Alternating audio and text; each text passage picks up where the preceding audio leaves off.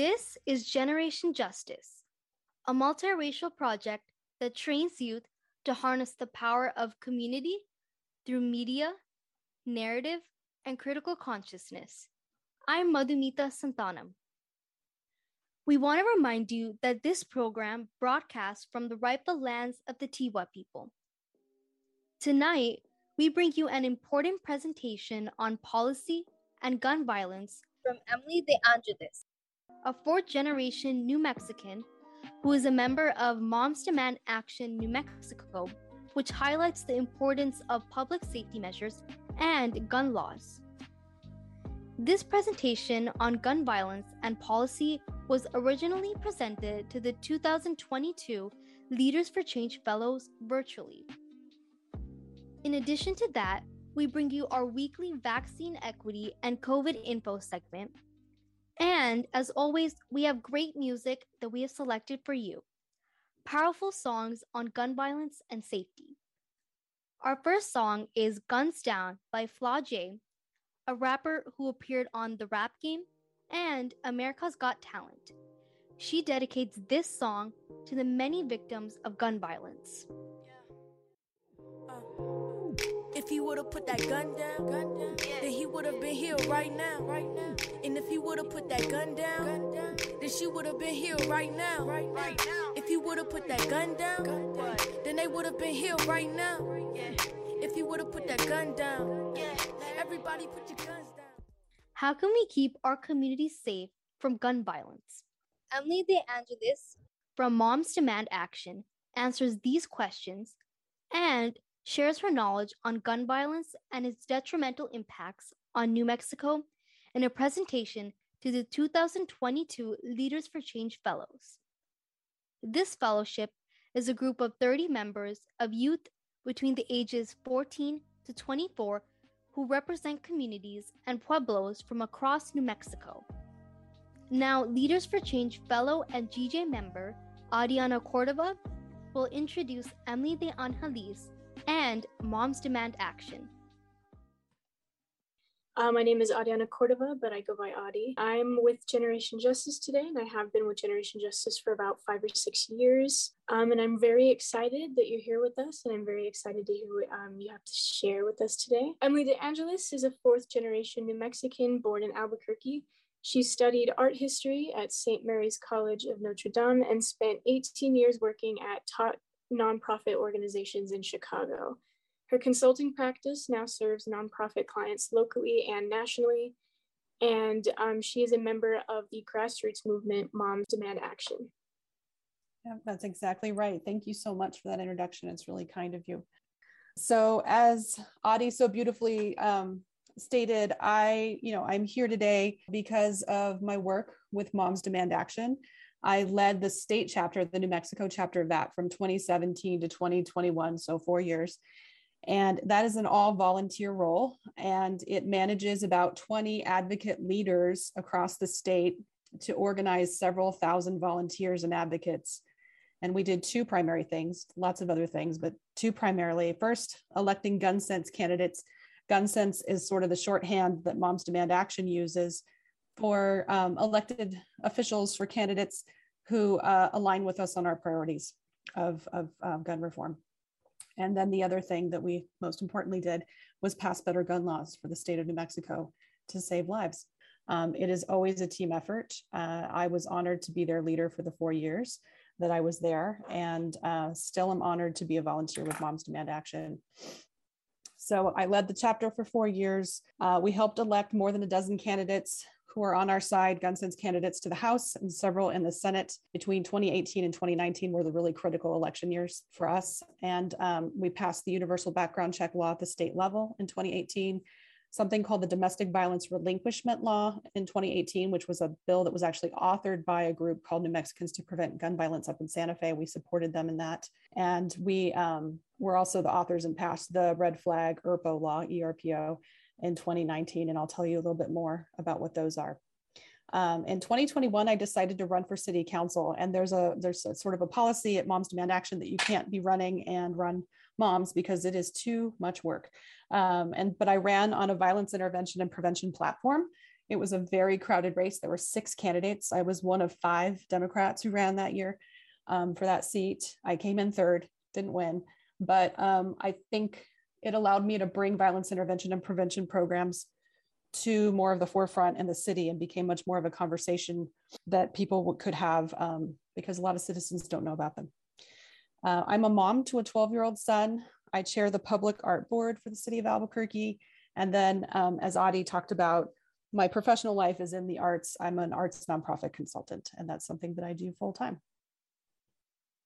What brought me to the gun violence prevention movement personally was a lot having to do with my son. I lived in Chicago for 20 years. I was born and raised here in Albuquerque, but I went there after college. And 3 months after my son was born, I returned from my maternity leave to my job, which was at a school. I was at a private school raising scholarship money for a scholarship program. We just started lockdown drills. And I found myself on the floor of my boss's office in the middle of a drill, the first I'd ever been in. And I realized that the 4-year-old kids down the hall were doing the same drill. I realized that my son at home in his crib was going to do that drill if I took him to pre-K at the age of 3. And I literally was laying on the floor thinking about all the people in Congress who had the NRA in their pockets who weren't doing a damn thing about it. And that is when I decided I was going to try to find space in my life to work on it. My job in Chicago was really intense. I didn't have a lot of time. I was a new mom. And then there was a shooting down the street from me. And the headlines that you hear about Chicago is that happens everywhere all the time. It unfortunately doesn't happen everywhere all the time in the sense that the white privileged people like myself distance themselves from the neighborhoods where there are chronic shootings and they pretend it's not their problem. And I decided that if there was a shooting down the street from me, that I was going to learn the story of what happened. And I was going to start to find space to work on it. And then I chose to move back home here to Albuquerque and got involved with Moms More, and they asked me to run it. And Trump had just gotten elected, so I said yes. So that's how I got involved in the movement. Probably the most important thing I can teach you today about gun violence is this pyramid. And we're going to spend a little time on it. When people talk about gun violence, it is a very overwhelming topic. It takes many different forms. And people, especially when they debate it, whether it's in person or on social media or wherever it's being debated, they tend to conflate all these different types of gun violence, and all of them have different root causes. So the debate isn't terribly useful, and it really helps to have a framework of understanding for these different types of gun violence so that you can not only understand it and make it less overwhelming, but you can start to get to some of the solutions, because a lot of the solutions live in understanding the root causes and how arming those root causes makes them so deadly in the United States. So that number over there on the left, the 45,000 number, that is the total number of gun deaths tracked by the CDC in the United States in 2019.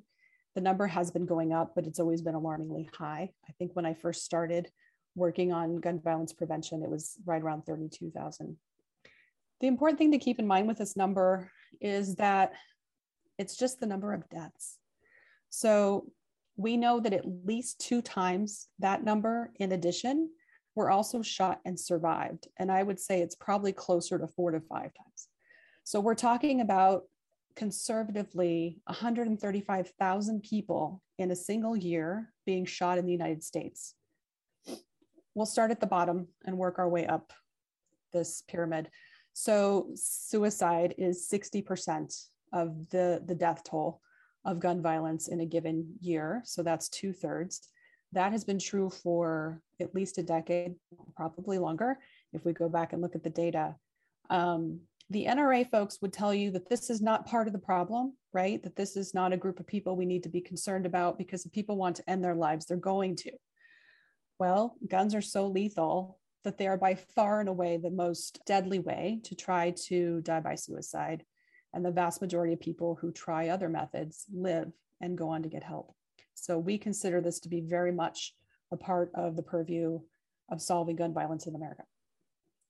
The next most common form of gun violence in the United States is domestic and family violence, where guns are involved, either homicide directly or threatening or injuring. It's about 20% of the problem. And so if you took just those two bottom categories, you would be dealing with 80% of that 45,000 number. So it's a really large group. The other really notable thing here is there is a staggering correlation between domestic and family violence and all the other forms of gun violence, right? It really is one of the root causes of all the other forms. And so that is something that's important to think about whenever we're creating policy.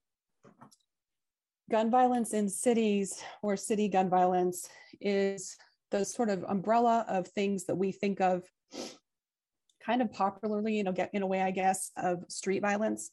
So tends to happen in mid to large size cities, tends to happen in highly disinvested neighborhoods where there's been sort of chronic racism, chronic disinvestment, and there's a lack of opportunities, a lack of infrastructure. There might be drug trafficking, there might be gun trafficking, but it's generally clustered. And it's something we'll talk about more. We certainly see it in Albuquerque. Mass shootings are the most familiar thing, I think, on this list of gun violence categories. We all seem to know a lot about them, unfortunately, especially since Buffalo, Uvalde, and Highland Park, all happening in the past 2 months, I think. So these are way heavily on our mind, and they're very traumatizing for the entire population. The press likes to pay a lot of attention to gun violence in cities and mass shootings. They mostly ignore the other categories, unfortunately. You cannot assume that the average American person knows a lot about gun violence just by paying attention to journalism of any kind, because it is so highly selective. And I would say the same is actually true of social media. People really pay attention to outrage and to fear and to trauma. And it's not that those things are not super important, but there's a lot of trauma and there's a lot of death in these other categories too: suicide, domestic violence. Shootings by police have been increasing since the mid-90s, and we'll talk a lot about that, or somewhat about that.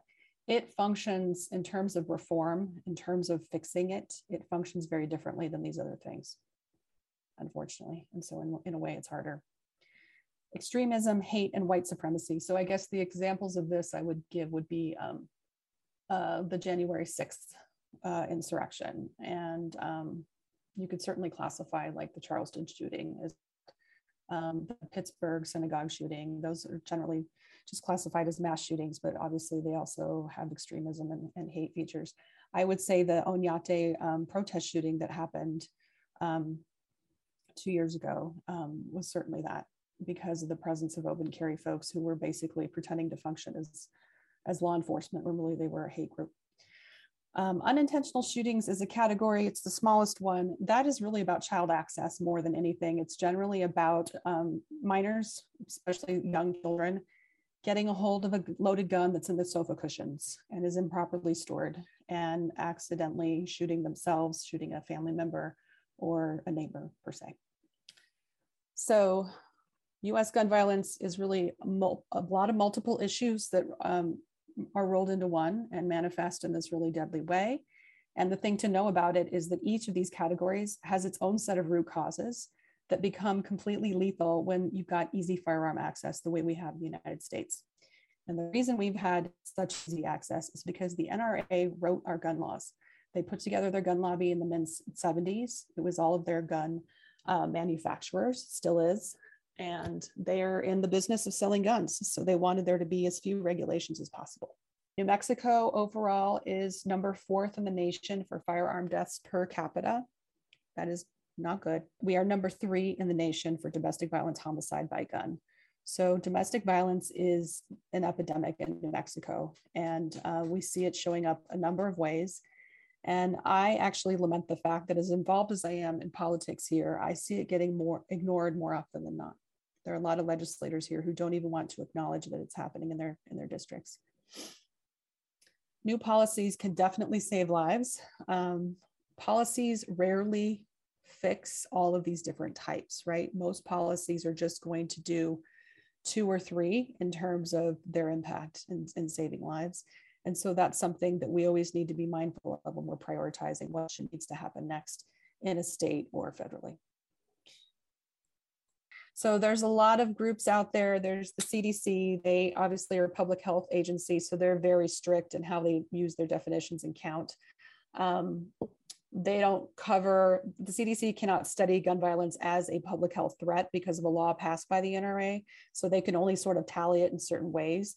Then you've got Moms Demand Action in Everytown, which is our parent research entity. They have their own kind of rubric for it. There's Giffords, there's Brady. There's the Department of Justice, the FBI. They're all going to kind of have their own definitions.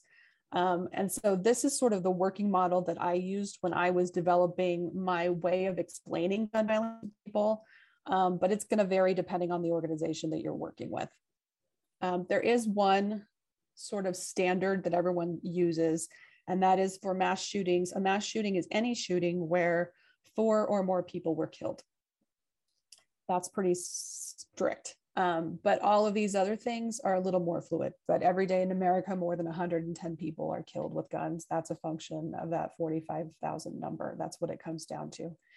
For me, the next one is feels more real or more like less numbing, I guess. And that is that 58% of American adults right now have either experienced gun violence themselves or love somebody who has. That's a shockingly high number.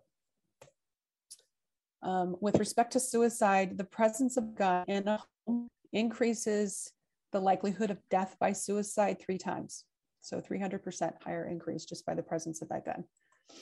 17% of high school students have seriously considered attempting suicide within the past year. That was a stat that was taken, I think, in 2019 before the pandemic. I would imagine it's gone up because the pandemic has had such an impact on the mental health of teens. This is what I feel is the most damning of all of these stats, but they're all pretty awful, right? So in 2019, firearms were the second cause of death for American kids and teens. They're now the first. So the reason for that is not actually mass shootings, as awful as they are. The reason is that suicide has gone up among young kids, and domestic violence, homicide has gone up. And this shows you just how shockingly we have seen growth in firearm suicide among young people. The age in the past 10 years that's more than doubled is 10 to 14 with firearms, just with firearms. 15 to 24, 40%. That 40% would have stunned me. 114% just, it's just shocking. And this is so much about the availability of guns in our culture. No other country on the planet lives this way. If you look at all of the wealthy countries, you see plenty that do allow gun ownership, but they have much tougher regulations about who can buy, how they're used, how they're stored, and what people do in the case of an emergency, right? Like how you manage dangerous people with guns. So our rate of homicide by gun is 26 times higher than other countries. Domestic and family violence. The presence of a gun makes it 5 times more likely that domestic violence will turn deadly in that home. It doesn't matter who owns it. That's been true since the mid-90s when I was in college. I went to a women's college and they were really great about educating you about women's issues, not surprisingly. And when I heard this stat, I made up my mind in college that I was never going to have a gun in my home. There are more than almost 1 million, women alive today who have either been shot or been shot at by an intimate partner. And a lot of folks think that, you know, this domestic and family violence should only be framed as a women's issue, so to speak. There are over 1 million children in America who have witnessed gun violence, right? And a lot of it is happening in homes. So again, it's just the availability, the prevalence of guns. City gun violence, there is definitely overlap here with these other categories. There's about 127 cities in America, mid-sized to large, where over half of that gun violence is occurring. And what tends to drive it more in urban centers are disinvested areas where there are chronically underfunded opportunities. It's a lot of Black and Latino men who are paying their lives with this crisis. It's only a small number of people who are responsible for the actual shooting. We know that over-policing makes the situation worse. And we also know that the solutions for this are not legislative necessarily. There are lots of programs called violence intervention and prevention programs that actually look at violence in these settings as like a contagious disease. It's almost like a social contagion, is what they call it. And we in Albuquerque have some really interesting programs that are finally growing and gaining traction here, and they do some really amazing work.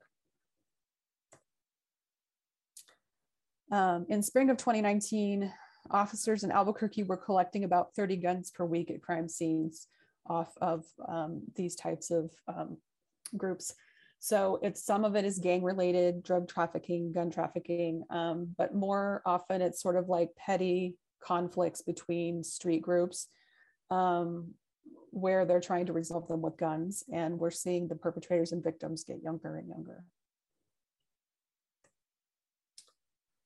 With mass shootings, there's a lot of data here that we've seen in the local and national press over the past couple of months. I didn't give you a ton of the data here. I think the key learnings from understanding mass shootings in America is that often they're perpetrated by someone who was either legally prohibited from possessing a firearm, somebody who should not have passed a background check or somehow evaded one, and or somebody who displayed really clear warning signs, right? And we hear that a lot. Once on usually like day 2 or 3 after a mass shooting occurs, they start to dig into the history and realize, oh, this guy's father vouched for him when he should not have been able to buy a gun, much less an AR-15. They are often intermingled with acts of domestic violence. There's often either a long history of it in the shooter's background or a recent history of it. And we know that AR-15s and other assault style weapons have become the weapon of choice for folks who are contemplating and planning mass shootings. And that is why we need to focus on assault weapons, even though they're only a tiny percentage of actual gun purchases. Gun violence by police. So about 1,000 people a year in the past few years have been killed by police officers in America. 96% of the time, those police officers are using guns. So police violence is gun violence for sure. Black people are 3 times more likely to be victims than white people in these settings.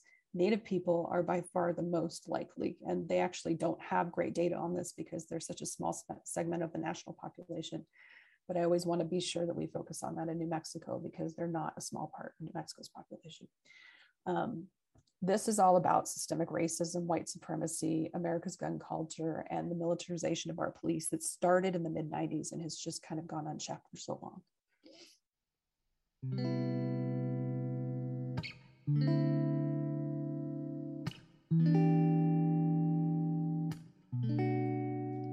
You are listening to Generation Justice, broadcasting on 89.9 KUNM FM. This evening, we share a presentation on policymaking and gun violence presented by New Mexican Emily De Angelis. Emily studied art history at St. Mary's College of Notre Dame and is a member of Moms Demand Action, a grassroots movement of Americans fighting for public safety measures from gun violence. They also aid in passing stronger gun laws and work to close the loopholes that jeopardize the safety of our families. Now, back to our presentation.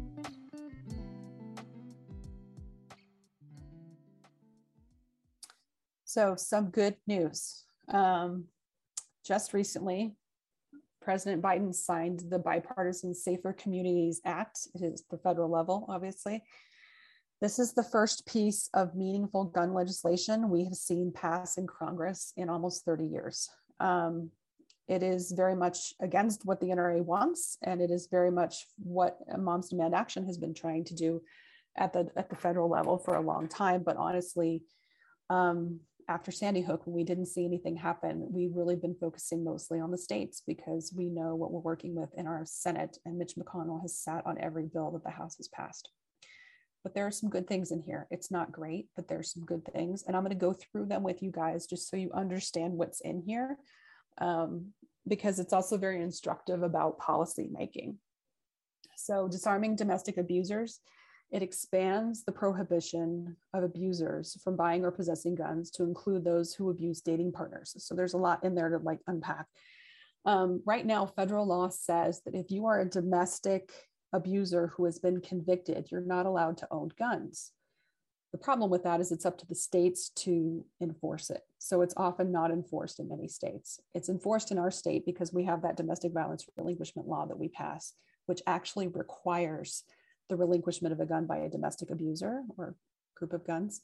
And there's a specific path for how that happens.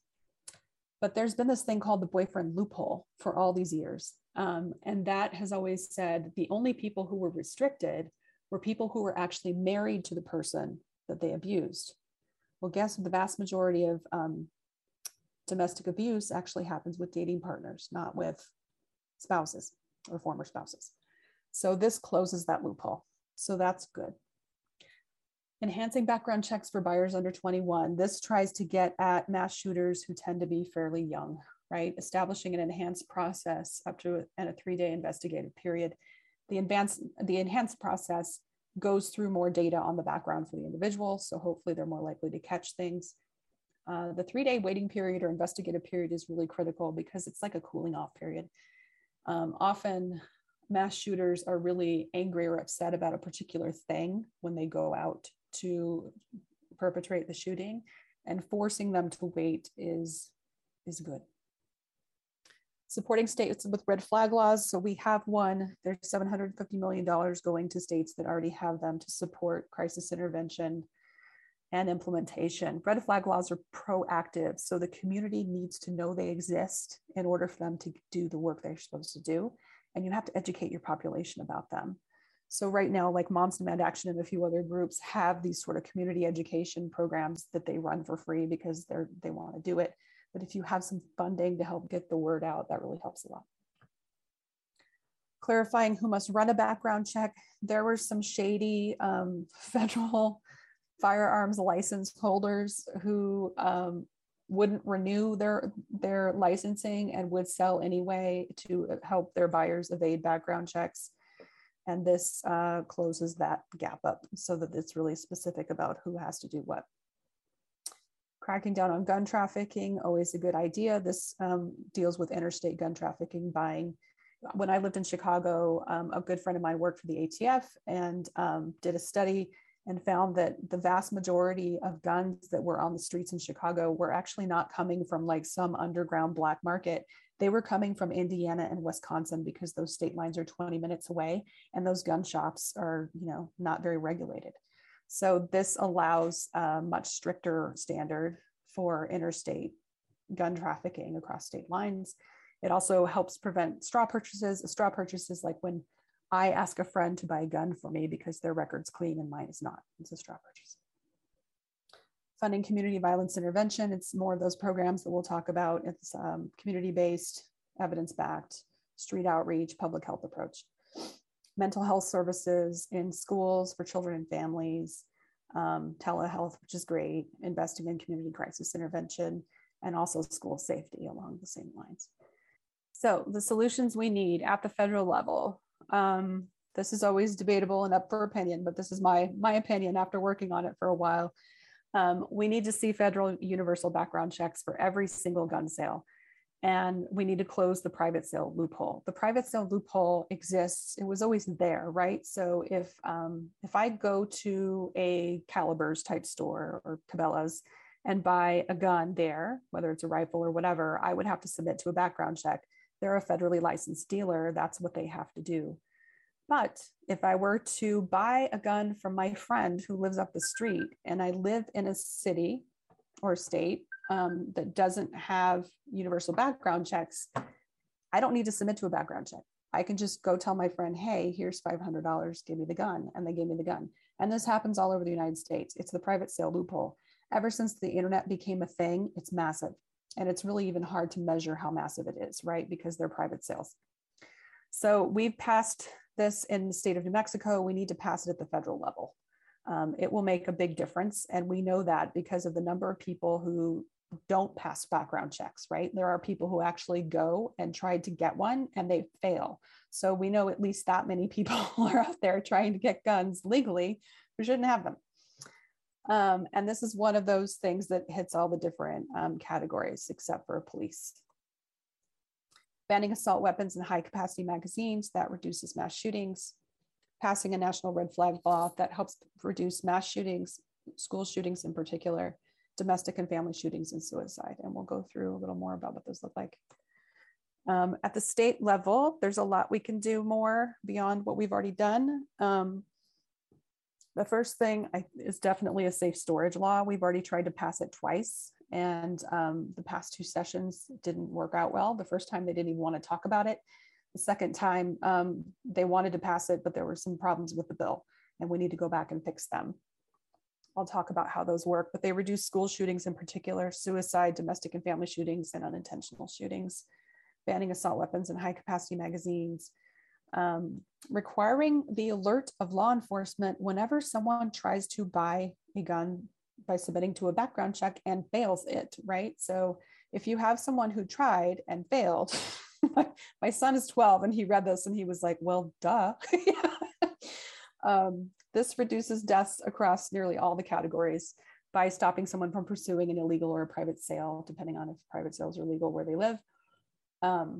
We know that when people try to buy and they get declined, if their intent is really deadly, they tend to get really angry and are especially dangerous in the 5 days after a decline. So that's something that we definitely would love to see happen. I also cannot for the life of me figure out why conservatives are against that one. Banning open carry. New Mexico is an open carry state, believe it or not. Some of you might live in areas where open carry is common. It's more common in the rural parts of the state. It's common at the roundhouse, which is bizarre. This is about armed extremism, intimidation, election violence, protest violence, hate crimes. Banning open carry it's a tough road in New Mexico, I think, but I also do think we could see it happen. And then continue to expand the violence intervention and prevention programs, which is aimed at the city gun violence. I would love to see it happen in Las Cruces for sure, in addition to Albuquerque. So I'll just explain briefly how background check laws work. There's a thing called the NICS system. It stands for the National Instant Check System. It's a FBI-run database that checks your criminal background for a few different, it's sort of like, there's like a list of things that they're looking for in terms of dangerous history. And that would happen prior to every single sale, no matter how it occurs, including private sales. When we've implemented it for private sales, as we have in New Mexico, all that happens is like if I'm selling my friend a gun, my friend has to go to a federally licensed dealer to get an approved background check from the NICS system that's actually like printed on a piece of paper, right? And bring it to me, and then I'm legally able to sell that person the gun. And then we both have to document that transaction.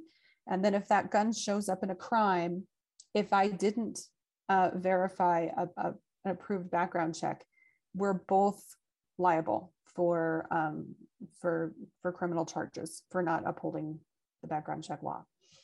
A federal law would basically work the same way. Red flag laws. So these are designed to de-escalate potential emergencies or emergency situations. If a person is considering harming themselves, others, family members, someone in the community or law enforcement can flag them by asking the court to issue an extreme risk protection order, which is a lot like a protection order for victims of domestic violence, for example. And that would prevent them from accessing their guns for a temporary period of time. There's a substantial due process protections. The reason this is so controversial among conservatives especially is because it is about relinquishment. It's about taking someone's guns away from them. But if somebody is saying, I am going to go to my high school and kill everybody, and has the means and ability to do so, we want something in place for us to be able to flag them. The New Mexico law is written so that those firearms can either be stored with a federally licensed dealer or with law enforcement. And so far, I think we've had about 3 of these. It's the type of law that you have to educate the population about so that they know to use it. And I should state, when we wrote our law, we made sure that our district attorneys can also do this, because there are some parts of the state where our sheriffs are very much against any type of gun regulation and would not uphold the law and would not do it. And they were very clear with us when we told them that we wanted to pass it. Safe storage laws require all gun owners to store responsibly at home or in their vehicle. So unfortunately, this is a really big problem in New Mexico. There's a very casual attitude among gun owners about what constitutes responsible storage, even among Democrats who are really on our side for gun safety. A lot of them said, there were some representatives in the House who said to me, "You mean keeping a loaded gun in my nightstand isn't safe storage?" I said, "It is not safe storage." Safe storage, the gun is locked, it is unloaded, and the ammo is kept separate. There's lots of ways, affordable all the way up to fancy, to store your gun responsibly and to be able to access it pretty quickly if you want to. But the main thing that we're looking for here is that a child or teen or somebody who does not own the gun cannot access it, right? And so these safe storage laws, if that gun shows up in a shooting or a crime, that's perpetrated by someone other than the owner in this case, the owner is also held accountable for not controlling access. And this is something that we actually see a whole bunch in New Mexico. And right now our DAs are using child neglect laws to try to prosecute it, but it's a stretch.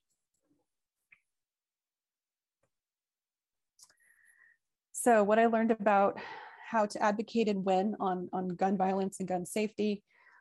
Protesting and social media are really just the beginning. You can't rely on it to pass safer gun laws.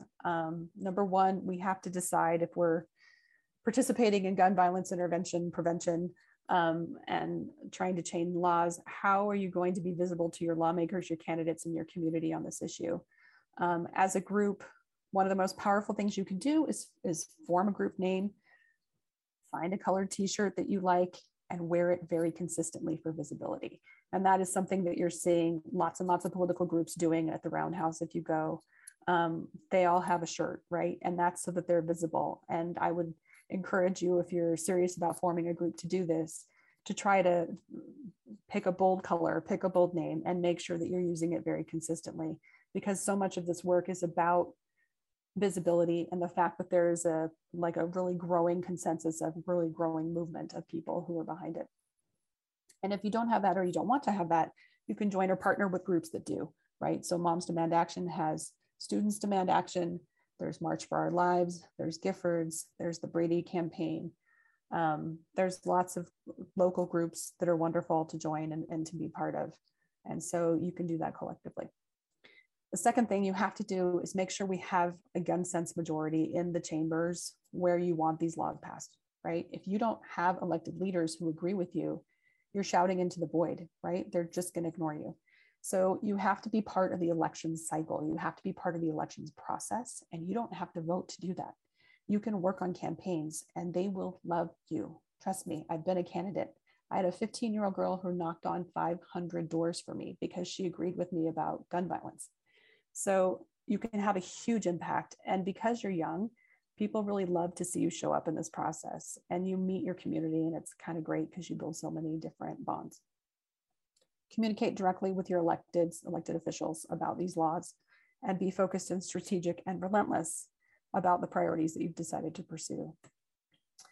So how we made elections magic happen from April to November is really the time frame we're talking about. With Moms Demand Action, we put together an elections team. You can find those gun sense candidates either at gunsensevoter.org is the website that Moms Demand Action uses for the folks that we give our distinction and endorse, but Brady United and Giffords also does. You can sign up your group to do door knocks on Saturdays. They do them all week, but Saturdays is like always the crazy time for door knocking. And it's the most powerful way to connect with voters. It matters the most in local races, but it still matters in all races. So once you figure out which of the candidates you want to help win, you can go door knocking for them, and you get really good at talking about this with people as they answer the door, right? There's also phone banking and text banking, which is another great way to help out. Be sure you're talking to the candidates your dang self, right? Like the opportunities that we have in New Mexico to really know our elected leaders and our candidates is tremendous. Like we can have relationships with them and really get to know them, because that's the kind of tightly networked state that we are. So make sure that you're talking to them multiple times and tell them your top 2 priorities for the type of laws you would like to see passed, and ask where they stand on those laws. If they're already, folks that we've endorsed with the gun sense distinction, they agree with you generally, but don't assume that they're as educated as even this PowerPoint presentation, because a lot of candidates are not. Attend their town halls, attend their meet and greets, show up at their parades, wear your shirts together. The Moms Demand Action group, we always kind of travel in packs of like 5, 8, 10, because we get noticed that way. And the candidates and elected officials really see that we care and that we're showing up continually and that we're paying attention. And then you can document all of this stuff on social media with selfies, photos with elected officials, give them a shout out, thank them for making gun violence prevention part of the conversation, and post it on social media. Twitter's the biggest place to do it. This is a typical meeting of Moms Demand Action. We met with Howie Morales. He's the lieutenant governor, so he's also the head of our Senate. And this was right as we were about to pass the red flag law.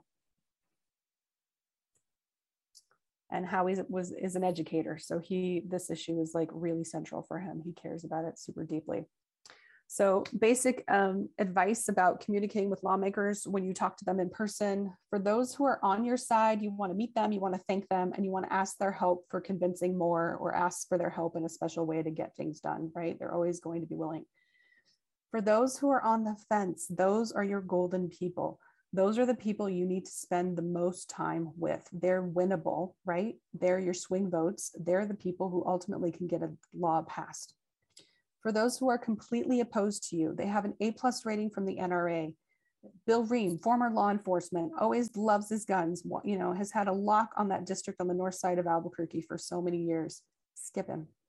You don't really need to waste your time there, right? If you focus on the other 2, you can make change happen. It's just frustrating.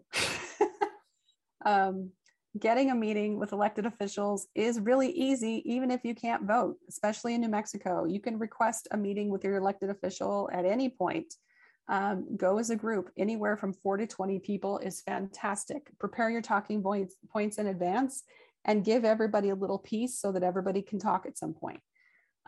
Tell them why gun violence matters to you, and be specific about the specific types of gun violence that worry you, concern you, keep you up at night.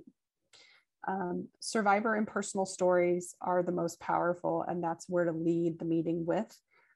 Survivors need to be taken good care of. If you're a survivor yourself, or you're with somebody who has had real trauma with gun violence, you want to be really careful that every time they tell their story, it's on their terms and that you're taking good care of them. We have some elected officials who are jerks when you share their story, and don't be afraid to just pull the plug and be like, you know what? Nope. We've had to do that a couple times, unfortunately, but most of the time they're there to listen, and it does really make a huge difference. Tell them your top priorities for gun reform, which 1 or 2 laws will make the biggest difference to you and why, and then post photos of the meeting, before the meeting, after the meeting, during the meeting, whatever, on Twitter, and thank the elected official for meeting with you. If you just get their staff, that's okay. Meet with their staff and do the same thing. These are some examples of ways to use social media. David Hogg is one of the survivors of the Parkland shooting in Florida. He's been super active, really active, especially on social media. So this is a good example of a meeting photo of the March for Our Lives folks with one of the elected officials that helped pass that federal package that we went through. So they probably posted this right after the meeting happened, and they posted it again once the victory came through to say thank you. On the right is just an example of like more of a casual interaction. So Representative Melanie Stansberry is a longtime friend and supporter of Moms Demand Action. during her session on the floor, when she presided over the package for it was the beginning of that Safer Communities Act, she posted this, and I just gave her a shout out and said, New Mexico's proud of you. It's simple. The hashtags End Gun Violence, there's a whole list of them that March for Our Lives and Moms Demand Action, Everytown, we all use. You can just piggyback onto those and be part of that. City gun violence, whole different thing, not legislative. The solutions here are much more about the types of programs that can really intervene and prevent gun violence. We've got sort of like social service agencies, both with the city and nonprofit, that are expanding these. The ones that you can do, though, without being part of that sort of like professional group of people, are crime prevention through environmental design. So basically how the city looks and feels influences the level of violence wherever you live. Youth mentoring is another part of this. That's something you can get involved with. You can learn more about violence intervention and prevention programs at cureviolence.org. They have a great website where you can watch videos about how they really look at violence as a social contagion in some city environments. And CPTED is the shorthand for crime prevention through environmental design. You can create a volunteer squad for the Albuquerque Parks program. You just literally go clean up the parks, because there's proof, there's data that beautiful parks with trees that people can be proud of actually reduce violence. You can adopt a park, you can do tree plantings, anything that improves the feeling of the neighborhood, make it better lit, make it more conducive to pedestrian activity. Those are all natural ways that human beings interact with each other in positive ways, and that reduces gun violence. Thank you, Emily de Angelis, for sharing this important and outstanding presentation with all of us. I learned about not only the impacts of gun violence on our community, but so much more about policy making and gun laws that I wasn't aware of before. I appreciate you sharing your knowledge and wisdom with all of us.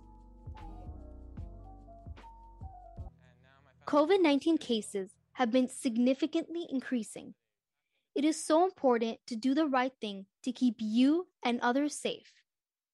In recent weeks, BA.5, a variant of COVID-19, has emerged and is increasingly prevalent all over the US, including New Mexico.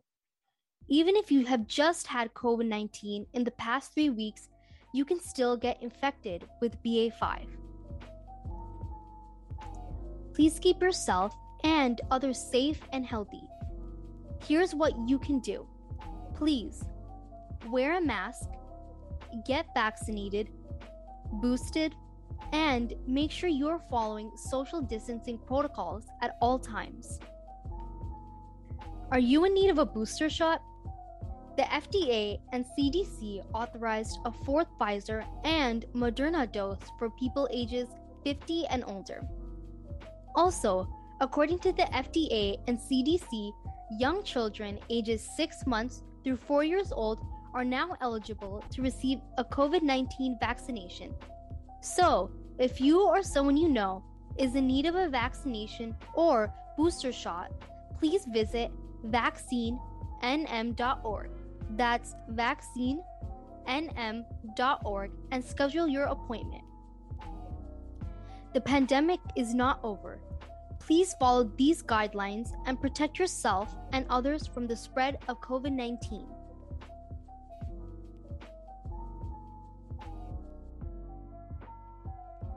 We hope you enjoyed this hour of community action. We'd like to thank our guest, Emily de Angelis from Moms Demand Action, for sharing her wisdom on policy and gun violence in New Mexico. Tonight's hour of radio was produced by Roberta Rael and Barbara Ramirez, with production assistance from Sunandita Santanam and myself, Madhumita Santanam. And thank you to our fellows, Ariana Cordova and Scarlett Vigil, for introducing our guest, Emily de Angelis. We want to give a big shout out to all of our youth producers. We cannot do what we do without you. Generation Justice would also like to thank KUNM for bringing the voices of young people to you. KUNM listeners. Our website is generationjustice.org, where you can check out all of our multimedia work and listen to our podcasts, which are also available on SoundCloud, Apple, and Google Podcasts. We're also active on social media. Find us on Facebook, Twitter, Instagram, and follow our playlists on Spotify. Generation Justice is funded by the W.K. Kellogg Foundation, with additional funding from the Annie E. Casey Foundation, Con Alma Health Foundation, NMDOH Better Together, and, of course, all of you who have contributed to our project by visiting our website and clicking Donate. Our opening song is Youth of the Nation by POD. Our last song of the night includes Gone Too Soon by Caleb Minter. I am Madhumita Santanam. Coming up on KUNM is Spoken Word, so stay tuned and join us next Sunday at 7 o'clock. Stay safe and have a great night. I don't wanna question